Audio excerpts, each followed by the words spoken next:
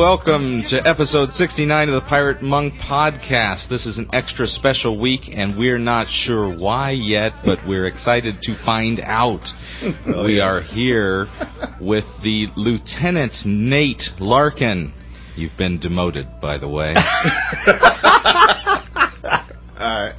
And Admiral Mondo in the engineer chair. I'm Aaron Porter from California, wishing everyone who is in a crappy state a fine day. How you guys doing? Good, man. How are you?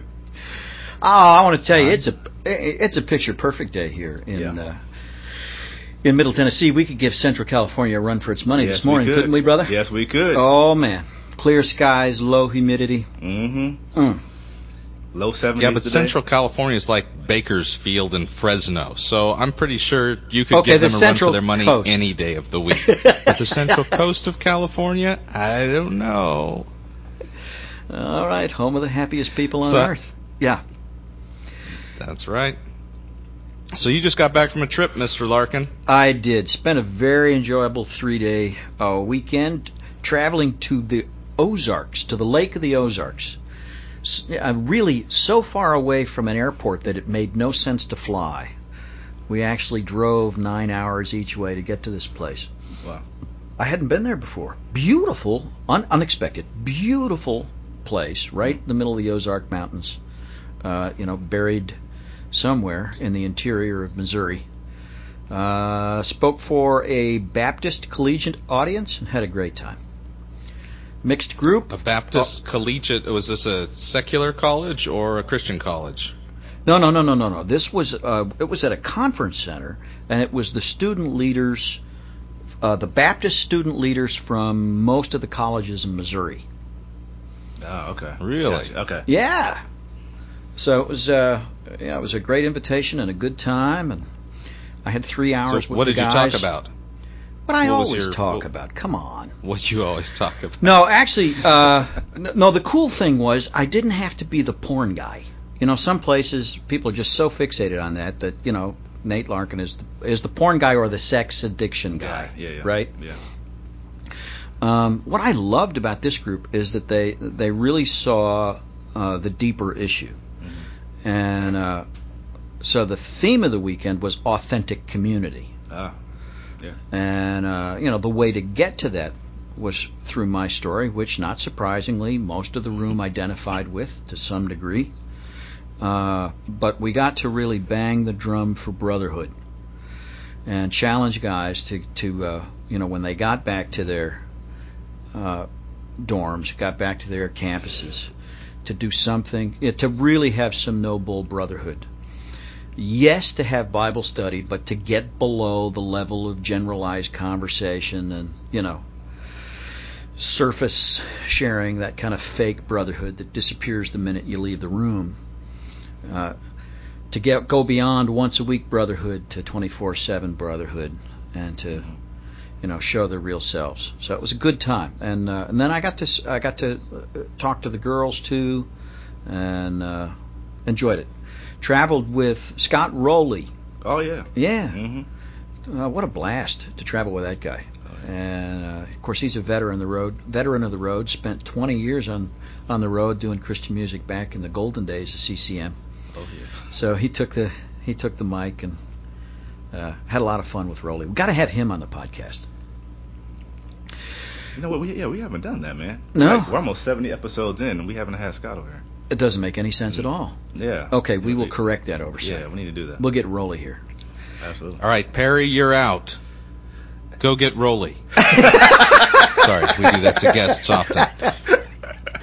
All right, what about you, Mondo? I'm actually working on a Garfield book right now. No! Yeah, man. Got a call from the guys who are working with Jim Davis, the creator of Garfield. Yeah. And we are doing a children's audio book. It's it's kind of the interactive, reading and audio. It's got the little box on the side with the flashcards in it. Yeah. And press buttons and stuff like that. So we're recording music this week and sound effects, and we've got it's a Garfield and Odie. Yeah. I forgot the title of it, but it's a haunted house, Right. haunted house kind of thing, and it's pretty funny because we've got adults in here screaming like like they're losing their life. Oh, really? Making spooky sounds. We've got witches. Yeah. It's pretty cool, man. Now, do you have the celebrity voice of Garfield? I mean, the guy who's on the TV show doing Garfield? No. This is all just freshly created sounds and sound effects, and so we have, we bring in different talent. We had a 8-year-old in here yesterday. Yeah. And he had a blast. Of course, he knew it was for Garfield, so it made his day, of course. And so it's pretty cool, man. But getting kids and adults especially. We should have had you, man, because we actually needed a pirate. Oh, come on! We actually needed a pirate voice. Yeah, we should have called you, man. Should have called you, but yeah, it's been pretty cool, dude. Yeah, we're doing that all week, so nice. Yeah, man. So it's pretty cool over here. Top that, Porter. I was just going to say, that's an important question. When the pirate is invited but the monk is not, what do you do as a Samson man? I don't know. Because there are those moments where the pirate is only invited. That's right. That's true. Seems like an interesting Samson doctrinal statement. Oh, yeah. What's going on with you over there in the Central Coast, since everything's so wonderful over there, apparently? Oh, man, I don't know. I can really never remember what's happened the week before, but I'm pretty sure it was good. Anything in the spiritual disciplines department? Let's get serious here for a minute. Anything in the spiritual disciplines department, Aaron? All right, let me put on my serious voice. Okay. Well, Nate, this last week. Yeah, it's really great now that the year starts in September for us, late September, because is California different that way? I think it's all turned around out there, bro. So you celebrate New Year's when? Labor Day?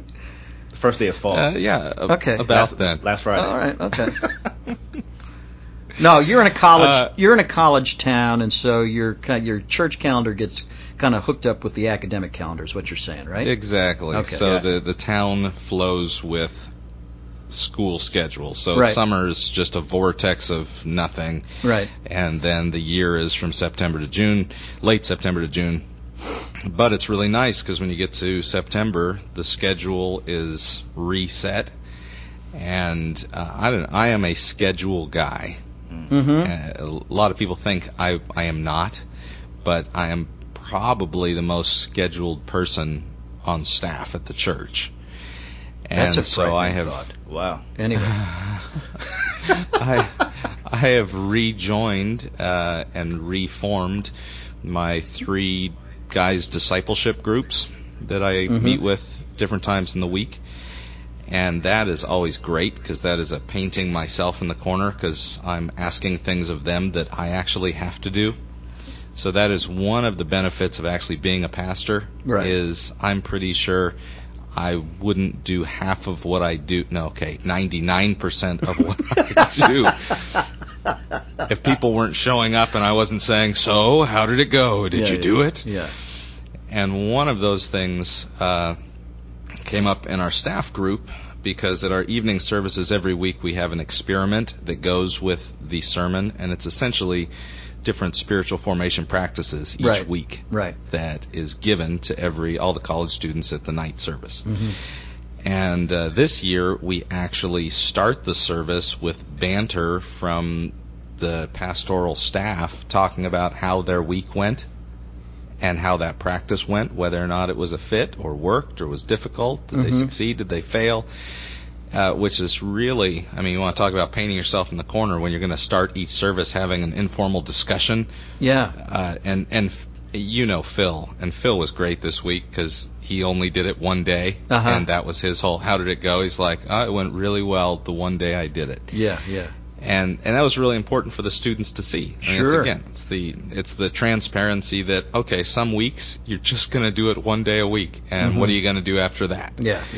So last week's discipline had to do with the morning before you get out of bed and the night, but I've been focusing on the morning a lot. So before I get out of bed, sometimes with my eyes still closed, I just start reciting the 23rd Psalm until I believe it. Which is really about who God is to me as my shepherd. And then once I believe the 23rd Psalm, I do the Lord's Prayer, until I believe it, because that's about what I'm hoping to be in God's kingdom. And then once that happens, I get out of bed. And some mornings it's just there, and it's like one time each, and I'm like, yep, all right, let's go into the kingdom. Other mornings, like this morning, lovely Rita Maid was just in my head, looping. You think it's funny, but I hate that girl. She is not my friend. Yeah. And so I probably had to recite chunks of each. I've probably done it 20 times each this morning before I got out of bed, because it was just a battle to get through the whole thing.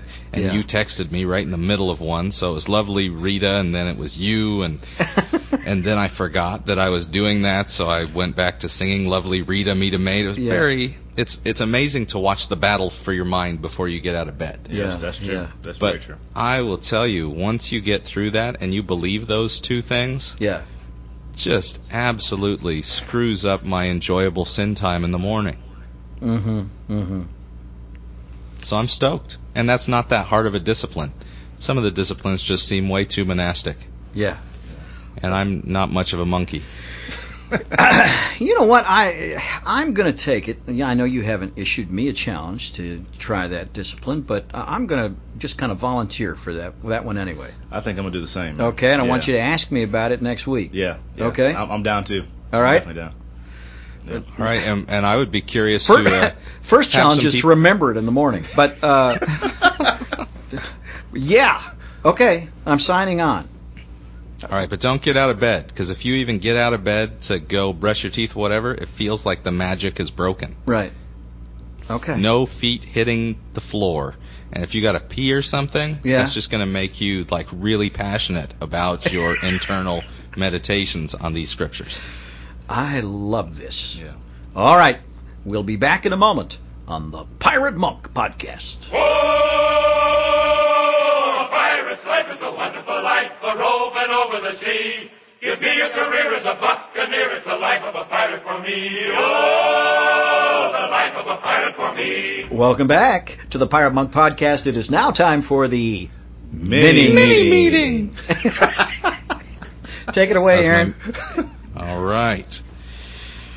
Welcome to our mini meeting of the Samson Society. We are a company of Christian men who are also natural loners, who have recognized the dangers of isolation or determined to escape them.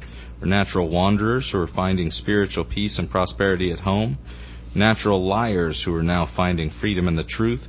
Natural judges who are learning how to judge ourselves aright. Natural strong men who are experiencing God's strength as we admit our weaknesses. This is the sharing portion. Skipping down the page. Right, sharing portion. In sharing, we speak honestly out of our own experiences. We tell the truth about ourselves, knowing that our brothers will listen to us in love and will hold whatever we say in strictest confidence. Except for the podcast. We try, except for the podcast. Right. We try to keep our comments brief, taking care to leave plenty of time for others. We address our statements to the group as a whole rather than directing them towards any one person. As a rule, we refrain from giving advice to others or instructing them during the meeting, believing that such conversations are best reserved for private moments between friends. The suggested topic for today is fantasy. Fantasy. Oh. Wow. Okay. And the floor is open? Floor is open. I'm Nate. Hey, Nate. Now I'll jump in on fantasy. Nate. All right. Fantasy for me is the dark side of imagination.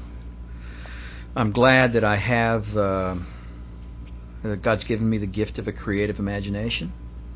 That I don't have to think in straight lines. That I can imagine the good and the beautiful and the right, and can see something and create it. That's the beautiful thing about imagination. The dark side for me is fantasy, because for me fantasy has a whole lot to do with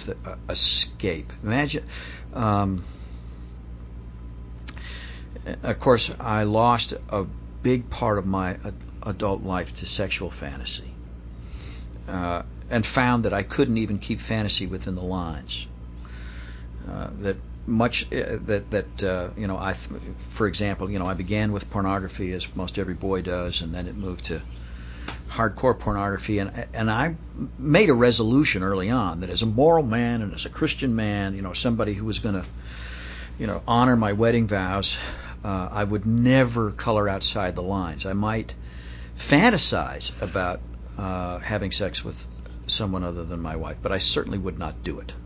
That turned out to be a self-deception of the highest order, and it's as though I laid a track for where I would go. And so porn took me places I never intended to go.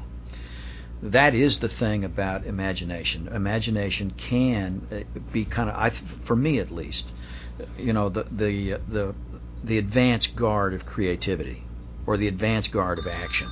That what I imagine, I will eventually do. Sometimes fantasy's like tendinitis, where you hear a ringing in your ear that isn't there. Yeah. At any rate, sorry about that. My apologies to all our listeners out there in podcast land. I forgot to turn my phone off. I escaped into fantasy before puberty, and there's been some dividends from that fact. But I escaped into books and left a painful childhood. And just read maniacally, obsessively, 2-3 books a day, and really learned how to dissociate, how to escape from this life, and go into an alternate reality. And then, of course, when I hit puberty, fantasy became sexual fantasy. It's a discipline for me now to stay in my real life. I can catch myself drifting into fantasy at any given moment. Addressing the United Nations, accepting the Oscar or whatever it is. I don't do those grandiose things as much as I used to, but I want to tell you, there were a few years when I had a well-rehearsed Oscar speech.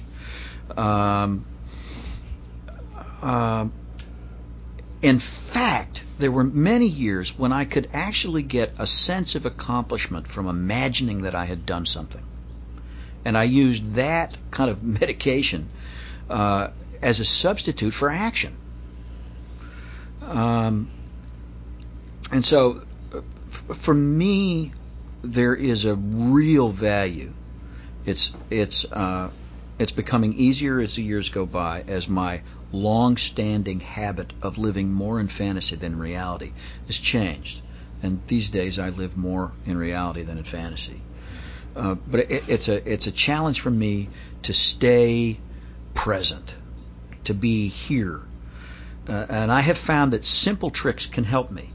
Things like just slapping my knee to remind myself that I'm actually embodied. I'm here. Gripping the steering wheel, or stopping, listening, looking around, and just taking in some sensory input from my immediate surroundings.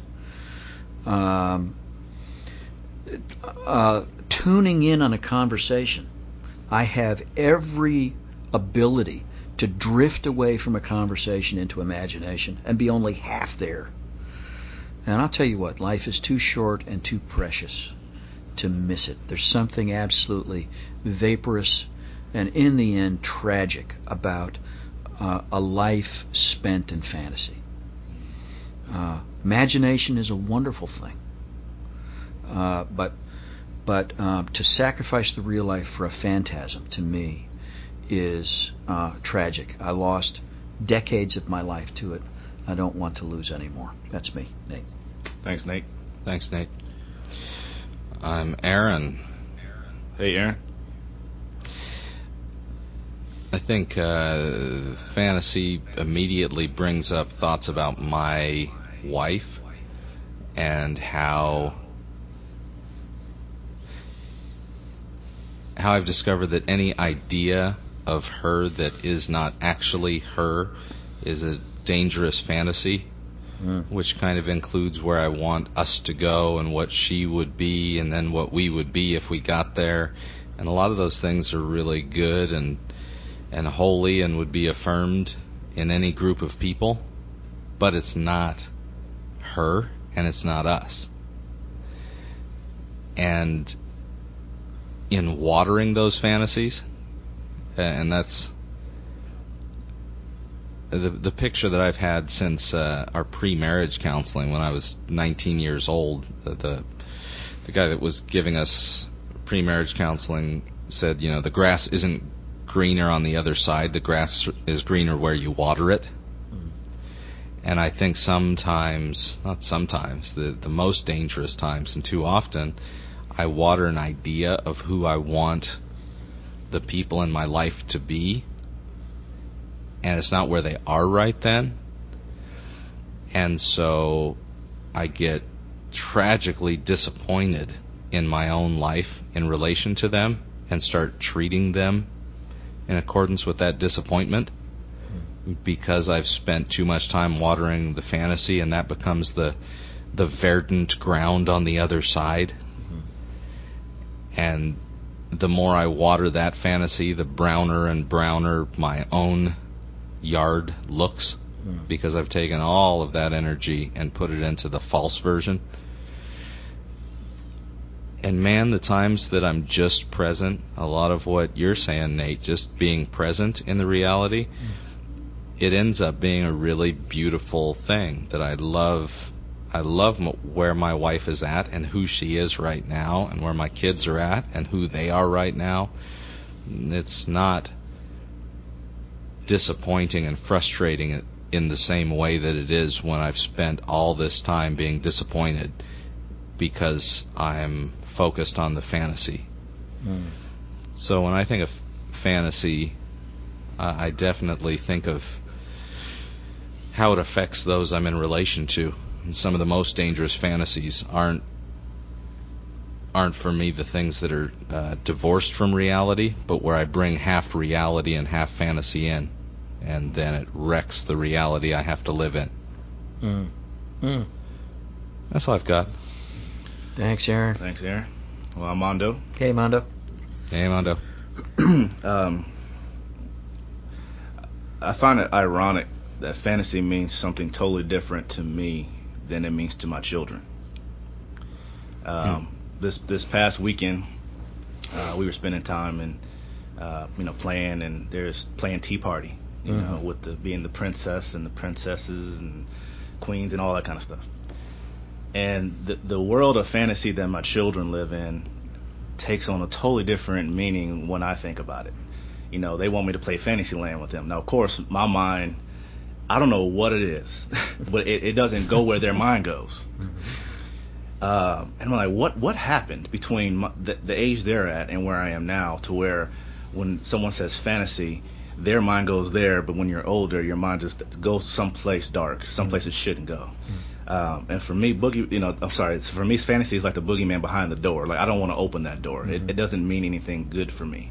Now, there's nothing wrong with imagination and creativity, but for me, fantasy in my life has always been rooted in things that, one, won't ever happen, won't ever be achieved, aren't practical, aren't realistic. It's just this hopeful idea of intangibles that I piece together for my own pleasure at that moment. So then, my idea of that, then my child says, hey, let's play Fantasyland. Okay, it's like, yes, you're gonna do it. But it's weird. And I started thinking, when you guys were talking, I'm like, man, it's weird. Like, what happens in our being where we just get shifted, where fantasy is like the best thing in the world when you're a child, but as an adult, it becomes this dark place. Like, what happens? I don't have the answer for that, but I know for me, it's a place where I really don't like to go. I think, again, imagination and creativity rooted in practical, tangible goals, resources, all that kind of stuff. Nothing wrong with dreaming, based in reality, rooted in reality. But when it becomes fantasy, it's just like chasing the wind. You're never going to catch it. And but it's definitely a door that leads to nowhere good for me. And but I thought, man, I was like, that's a pickle right there, man. And as much as I'm trying to stay in Fantasyland with my children, and it's I don't know, they just keep bringing the word up. It's fantasy, it's fantasy. It's like where's the tea? It's pretend. It's like fantasy, like you think of Disney World. I mean, it's all about Fantasyland and stuff like that. How many men are walking around thinking about different fantasies? You know what I mean? And it's a weird pickle, man. I think for a lot of guys outside of myself. So, but that's all I've got. I'm Mondo. Thanks, Mondo. And we'll be right back with our special guest while we take a break to go fantasize about something else. I've been talking to myself. Help me get these thoughts out of my own head. I don't believe. Most days I don't believe. Mercy is true. It's hard to live with the things I do. So God bruised the heels we dug in the ground, that we might move closer to love and pull out the roots we've dug in so deep. Finish what you started. Help us to believe. Keep our eyes wide open. This kind of love is daring everything we need. Keep our eyes wide open. This kind of love is daring everything we need to keep our eyes. We are back on the Pirate Monk Podcast. Time now to introduce our special guest. We've talked about him in the past, but now he's here in the flesh, in the studio, high atop the Mellow Mushroom in downtown metropolitan Franklin, Tennessee. It is a filmmaker, David Perry of Bella Veritas Productions, who wrote and directed the film to be released at the end of this year, 10 Seconds. Welcome, David. Thank you. Thank you very much. Thanks for making the long trek down here from Nashville. You moved up to the... now, are you in East Nashville? Are you in the cool part of town? No, I'm actually in Sylvan Park, so West Nashville. Okay. Oh, Sylvan Park has its very own cool vibe. Very true. You're with a creative tribe there. Absolutely. All right. Now, you spent... well, first of all, I'd love to know a little bit about your journey of faith. You're a believer. Yes, sir. How did that happen? Well, I grew up overseas on the mission fields. Mm-hmm. My parents were church planters in the former Soviet Union, in a Baltic country called Latvia. Wow. Lived there for 12 years, so grew up in a very strong Christian family, but really had a very personal journey of faith. It was one of those situations where I accepted Christ into my heart at a very young age, around 4 years old, and was raised in the Christian principles, raised in reading the Bible, going to church, going to worship services. My parents were very good at trying to make each of us have a personal relationship with Christ. But there is, I think, for everyone, no matter what sort of church background they're coming from, they have to walk out their faith. And there was a time in my life when I was about 10, 11, and 12 where I experienced a real walking away from the Lord. And it really was because I experienced incredible loneliness.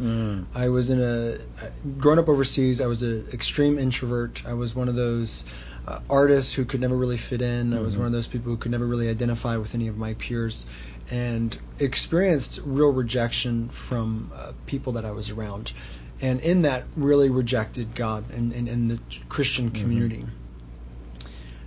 And in that loneliness, interesting enough, cried out to God and said, Lord, if you're real, come and meet me. And when I was 12 years old, I experienced suicidal moments, and God really did meet me. And I remember there was a moment. It was about 4 a.m. I was in my room, and I was contemplating suicide and thinking, do I want to continue living? And of course, as many people who are in those moments thinking, will anyone care? Will anyone notice that I'm gone?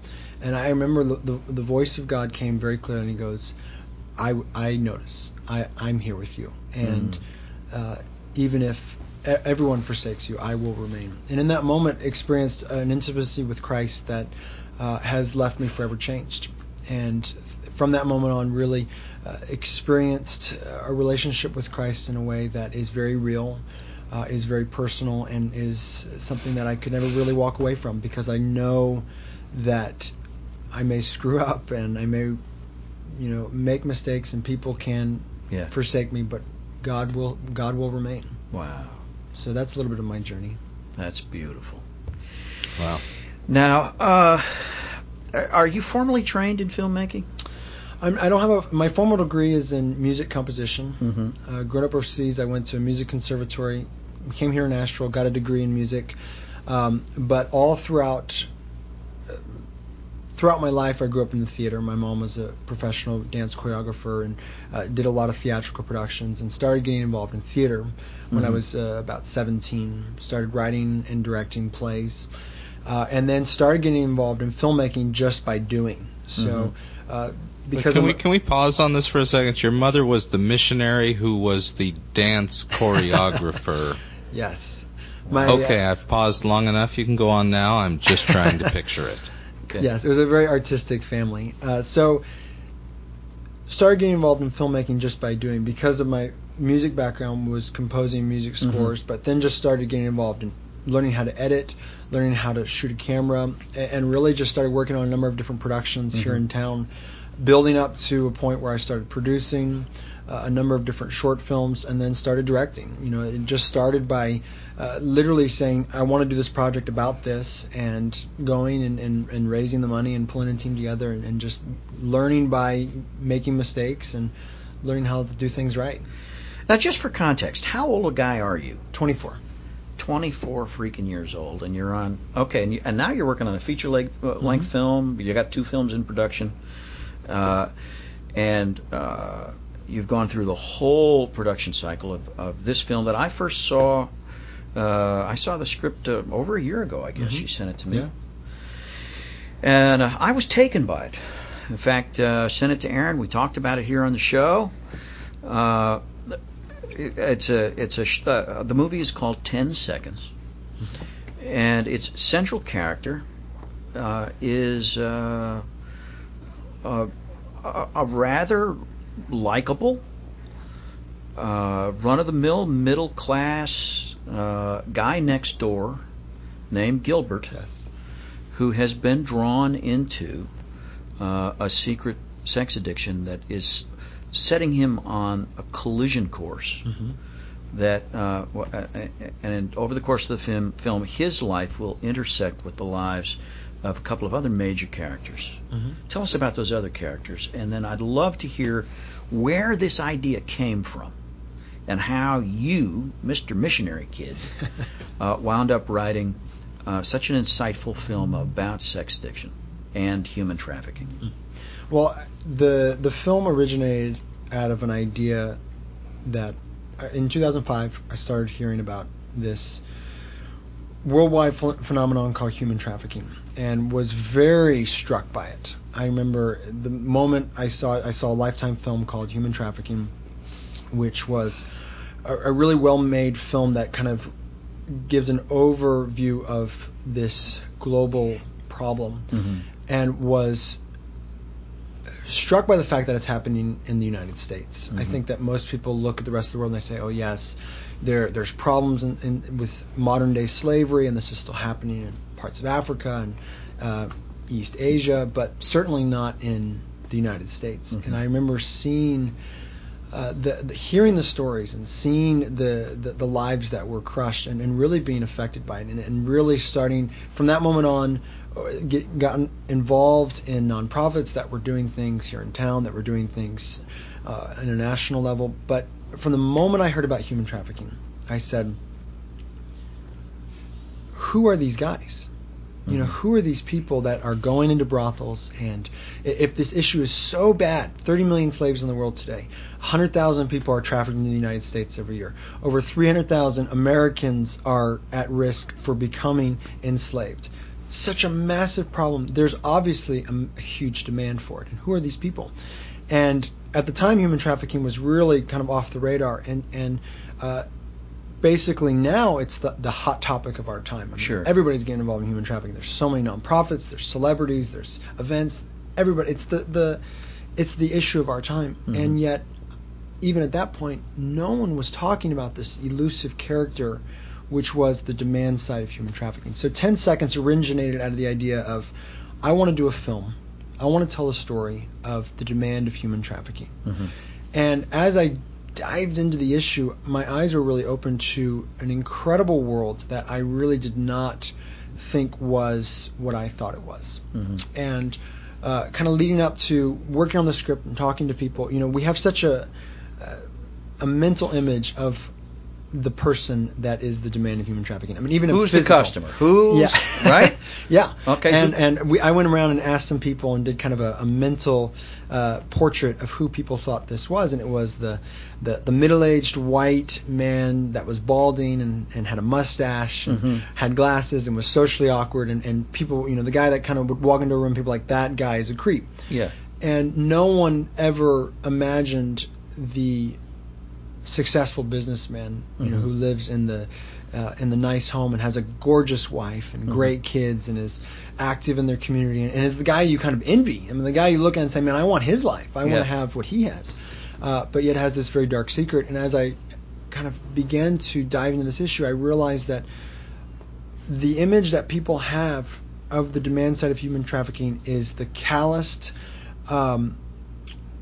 conscienceless, serial rapist who has no is basically seared to the point of never coming back, and instead found a world of people who were desperately looking for ways out, were tormented by what they were doing, and had no way of actually saying, I really want help, and yet that was their situation. And the film opens with a very powerful scene that I think really, in my opinion, captures kind of the issue. And it's our protagonist, our hero, if you will, sitting in this car. Gilbert Horn. And he's sitting outside this brothel. And he's warring with himself of saying, I don't want to go into this place. And yet I desperately want to go into this place. And if nothing stops me, I'm going to go into this place. And it literally is a cry to say, please let something stop me, because I don't want to do this, but I'm going to, and nothing's going to stop me unless an external entity comes in. And it's a very powerful moment, because that sort of was the whole vision behind the film, is that if we can step into that void and say, yes, there is a way out, then imagine not only the many people that we can help, but go a step further and say that human trafficking, who affects millions of lives, we can actually start causing those people to get free, because all of a sudden their moment, they're not going to experience that pain. Before you move on from that, because I have to bring this up because I want to hear your thoughts on it, David. Okay. When the NBC show To Catch a Predator first came on, my wife and I watched it together. And we watched it with very different eyes, because I knew people who were those guys. Not necessarily that we're chasing after a 15-year-old girl, and I even want to say here, sexual addiction, it frustrates me that there is no delineation between prepubescent girls and a 15, 17-year-old, 17-year-old woman that would be a woman that could be married. Now, according to our laws, totally happy to say you're not allowed to go there, don't go there. Yeah. But to call that a pedophile is like, wow, really? Because pedophilia, that's like a prepubescent kid. Mm-hmm. So there's all these things that it's kind of like lumping the homeless together. You're like, wait, there's homeless because of mental disability. Yes. There's homeless because of addiction. There's, we lump it all together with one word, and the solution is not the same for everybody. It's different. So we're watching To Catch a Predator, and I'm watching men who are driven by compulsion, often driving 4 hours to arrive at a place that they're, the trap is sprung. And the audience, watching it through my wife's eyes, the audience is delighted that the monster is caught. And never in the show, in any of the shows we watched, and we had to stop watching it, we were fascinated, darkly fascinated at first, and then we're just kind of like, this is pretty dark. Yeah. Never did they talk about that man, who he was, how he ended up there, why did he just drive 4 hours on the possibility that he would have this encounter, what's going on in him. It was never that. It was just, he's the bad guy, and we caught him. I thought that was the greatest illustration of the misunderstanding of the guy you're describing, that our culture, it was frankly the Roman arena, where everybody was throwing out the, quote, pedophile to be eaten by the lions and delighting and clapping when he was devoured. Go ahead. Yeah. Well, I was just going to say, it's so interesting because I talk to a lot of people, and you talk to a lot of people that they don't understand that world. I mean, they don't understand that life. And, you hear things, and I'm sure you guys come in contact with it all the time, but you hear people saying, we should castrate all these people, or one offense, and even if it is a minor but not prepubescent, prison for life, and these guys are monsters. And it really breaks my heart when I hear that word, these guys are monsters. And it always, there's a story that affected me more than anything. And we worked with a guy here in town named Ken Graham, who runs a Center for Relational Healing. Ken's been a guest here. And he was a huge influence on the story for the film, and he was really remarkable. And he showed me this documentary that was done in California, which was extremely eye-opening, and there was a story in there that I think, to me, was very powerful, that we really used as inspiration, and something that we incorporate into the special features for the film. And it was this man. He was his story starts off with saying that he was just arrested, and he was basically going through this period of people calling for his life imprisonment, for soliciting minors, and basically this community outcry for his destruction as a monster and this evil man. And he starts telling his story, and he says, when I was 9 years old, this van pulls up to I was in this playground, and this van pulls up, and these two men come and they grab me and they throw me in the van, they take me to this house, and they strap me to this bed, and these two men come up with leather masks, and they raped him for 3 days, and they filmed it as child pornography. And 3 days later they come and they dump him on the side of the road, and he makes his way back, and the community starts rallying together and saying, we're going to find these people who did this to you, and we're going to punish them, and we're going to destroy them, and we're going to bring justice. From that, but there was never a healing process for this young boy. From that moment on, he began his journey towards this sexual addiction. It began with chronic masturbation and pornography, and then began to go darker and darker. And then all of a sudden, 15, 16 years later, he finds himself getting caught soliciting minors and going to prison, and the community rallying to punish him. And he said a line that was so powerful. And he said, where were those that were rallying to my defense and saying, we're going to kill those who did this to you, to protect you? Where were those when now I was in a moment where I needed people to help me? Where were those people where I was trapped and needed help? And it was a very interesting story, because you realize that no one wakes up and says, I think I'm going to go to a brothel, and I think I'm going to go do X, Y, and Z. It's such a progression, and we forget that there are people who have a story. And I think you nail it. We lose people's humanity, and we make them monsters, and we just look at the action, and we forget that there's a lot of people that are in these situations, and they're hurting. And not to say that there isn't justice, because there is justice. There has to be justice. But we forget that they are human beings, and they need help. And for someone like myself, who grew up in a very strong Christian environment, I know that there are so many people that struggle with sexual addiction, and I was one of those people. And would never dare to come out and say anything, because what's going to happen to that person? What's going to happen to you? Excommunication, shame. How could you do this? There's no way that people can come out. And so there has to be we have to look at people differently. And like I said, there is justice for what people do, and there are consequences. But if we don't look at people and say that these people can be restored and there needs to be healing, then we really have lost. We've lost real perspective on who they are.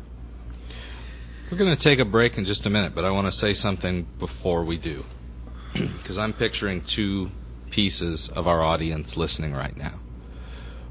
One portion is that percentage of people who have been the victim of the men and sometimes women that we're talking about. And this conversation can be pretty painful, because it sounds like we're trying to find the loophole by which we let them off the hook for what they did to you. And that breaks my heart, because that can't be what we're doing. There has to be grace and healing and restoration for the victim. And yet for another part of the audience who has needed a monster so that they can feel safe about the world they live in, and so the person who is broken must be isolated and thrown to the lions, we have to keep them over here as the monster. That's a separate issue. And I guess my desire is that within the context of this conversation, as we continue, when we come back, that those of you that have witnessed this firsthand, that you've looked into the eyes of the monster and they took something from you, that possibly the same mercy and healing applies to both sides of the story in ways that would surprise us all. And we're just looking for the surprise, because only the gospel can bring it. There is no psychology that can fix or repair. But Jesus is the answer to both sides of the equation. And having this conversation is really important for that reason. So we will be right back on the Pirate Monk Podcast. Father, hear me when I pray. Send the Savior on His way. Holy Spirit, come and stay. Lord, I'll need you all this day. I am weak and weary, worn. I am bitter and forlorn. Such a dark and dreary lane. Come and take my weary hand. Well, we're back on the Pirate Monk Podcast. It really does strike me that anytime there is sex outside of marriage for purposes other than those that God designed, there are victims. And people are involved. I have to tell you that, somebody who for a lot of years patronized brothels. I was Gilbert. I was the guy you would never suspect, and the guy who kept the secret very well hidden and was tormented by it. Didn't want to do it, couldn't stop doing it. In those years, I did not see the girls, the women that I hired as people. I had objectified them. It was something I'd learned to do during pornography. So it was bodies, it was physical sensation, but I was not connected really with another person. Not somebody's sister, somebody's daughter, somebody's mom, somebody's girlfriend, somebody with sadness and heartbreak, somebody who was engaged in that work because I never even thought about the circumstances that might induce a woman to do it, and really didn't want to know names, and it was that dehumanizing and objectifying of her that made it possible for me to engage. And I don't imagine that she thought of me as a person either.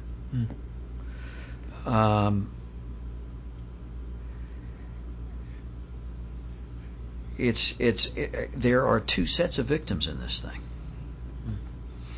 and yes, there are also perpetrators, and there are there's blame to go around, but I think it's in vogue now to just identify one person as the perpetrator and not even imagine that he's being victimized by the process. But to see that Jesus loves both. Yeah, we know that Jesus loves prostitutes. Do you know that Jesus also loves Johns? Yeah. Yeah, and when I look at what our vision behind the film is we wanted to address the demand of human trafficking. If you look at that by itself, human trafficking, which is the fastest growing organized crime in the world, if we don't address the demand side, then that problem will just get stronger. So for those victims, we owe it to them to fight for them. Yeah, they're human beings. They are someone's daughter. They are someone's sister, and they are slaves. And they don't have any freedom. And it's hard for us to really imagine that because a lot of people who have experienced bondage have not experienced it physical bondage, literally where I cannot go anywhere, and they are tortured, and that goes beyond physical. It's psychological, it's mental, it's verbal, it's emotional. And yet, if we are to address the demand side, and this is something that we're very passionate about, we cannot do it with fear. We cannot do it with rallying the mob together and pulling our pitchforks and torches and saying we're going to go hunt down the predator. And this is obviously controversial because we say it to a lot of people and their reaction is, what do you mean, have compassion? Yeah. But that is the key. Imagine if we were to, and something that I always throw out is, since a lot of people probably listening to this are in churches, we talked to a number of different pastors in Nashville, and we're just telling them about the film, and they would say, "Well, that's not a problem in our church. There are not people like that in my church." And I said, "Well, statistically, it's a big They're problem. leading your church."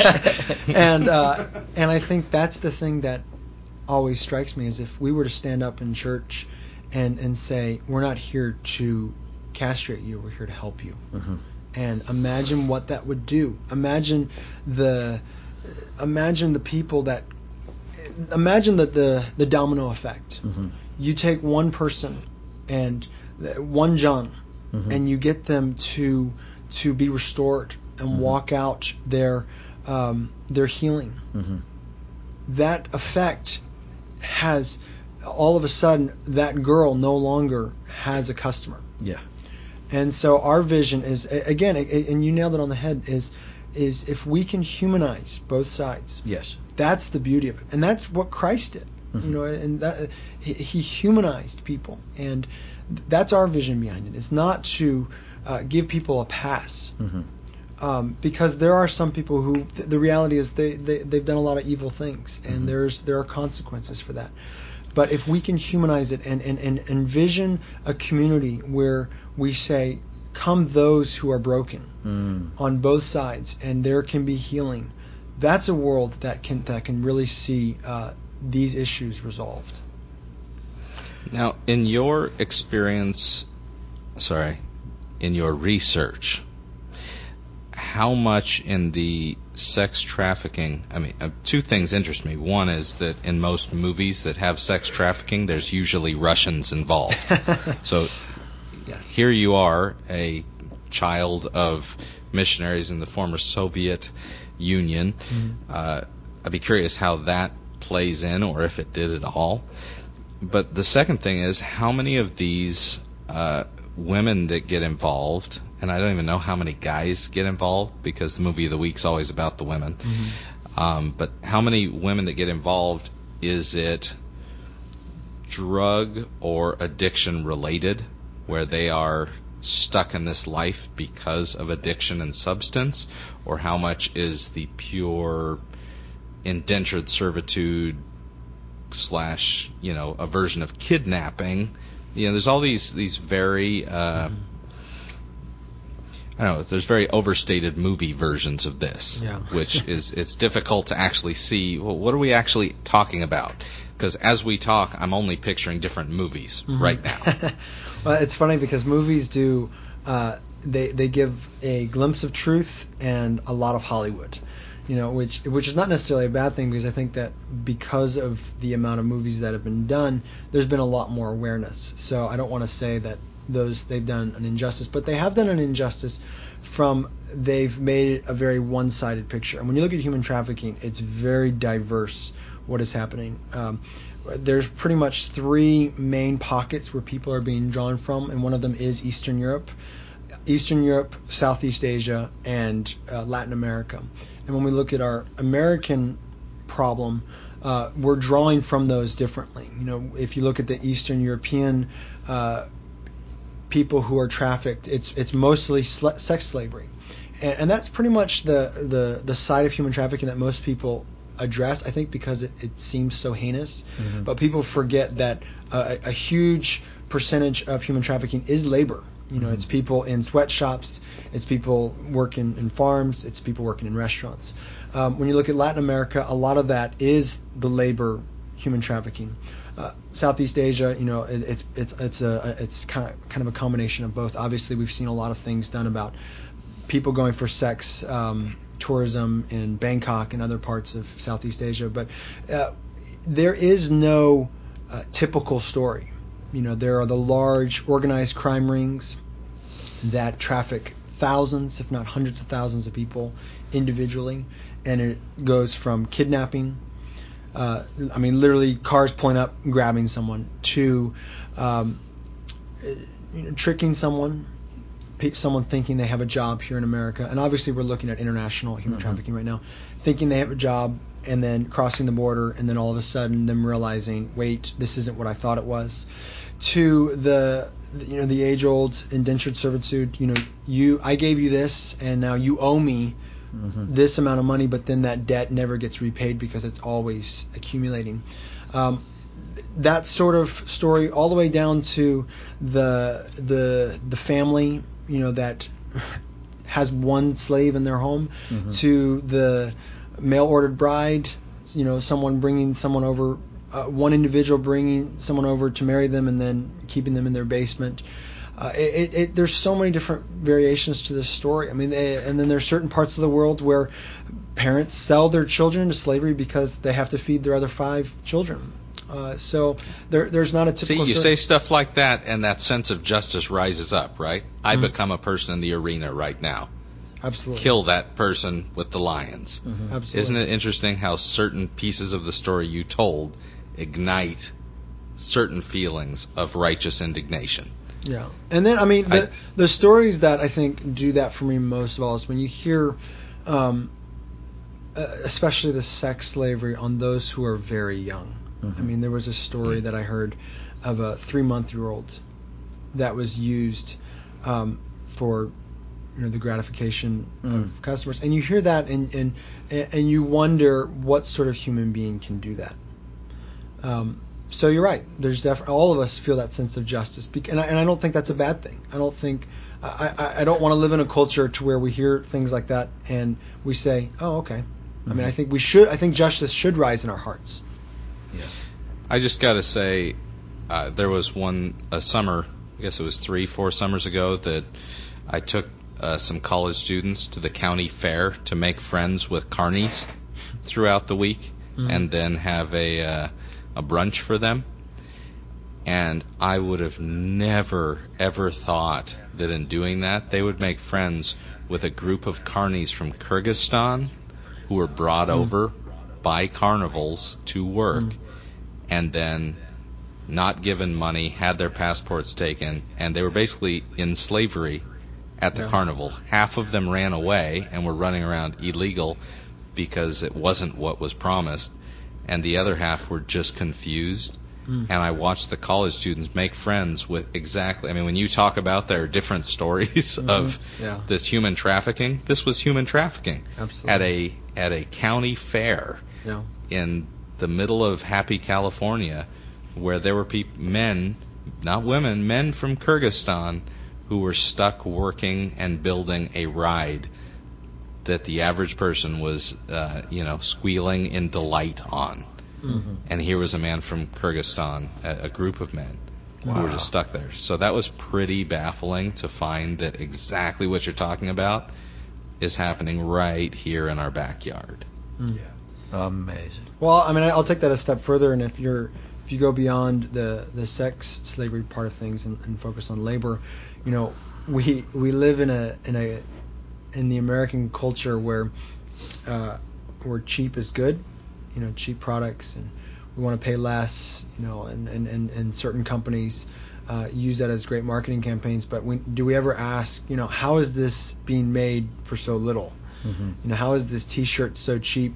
And do we ever really wonder, are the people that are making these products that we thrive on as an economy, are they being made by workers who really have freedom?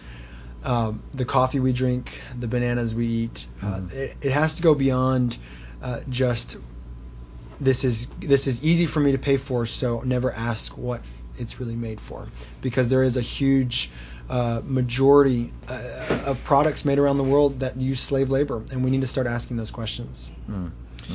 Well, we have passed the hour mark, Nate, but I feel like there are unanswered questions yet to be resolved. Well, and imagine that. We did not resolve human trafficking in an hour. How is this a Christian culture? Wait. The film is 10 seconds. It'll be released at the end of the year.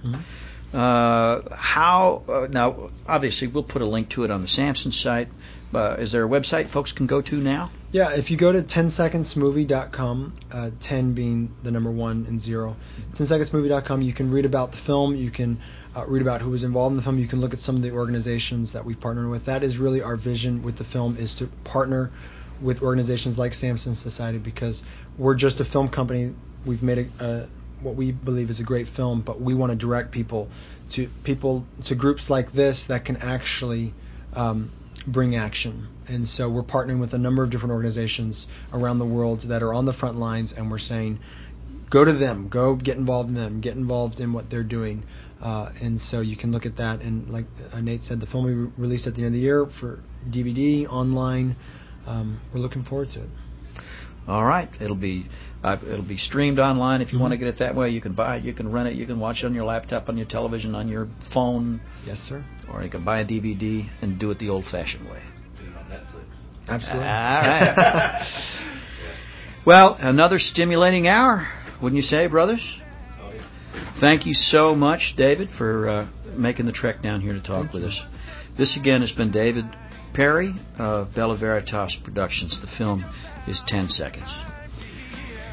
And we will be back next week on the Pirate Monk Podcast. Arr.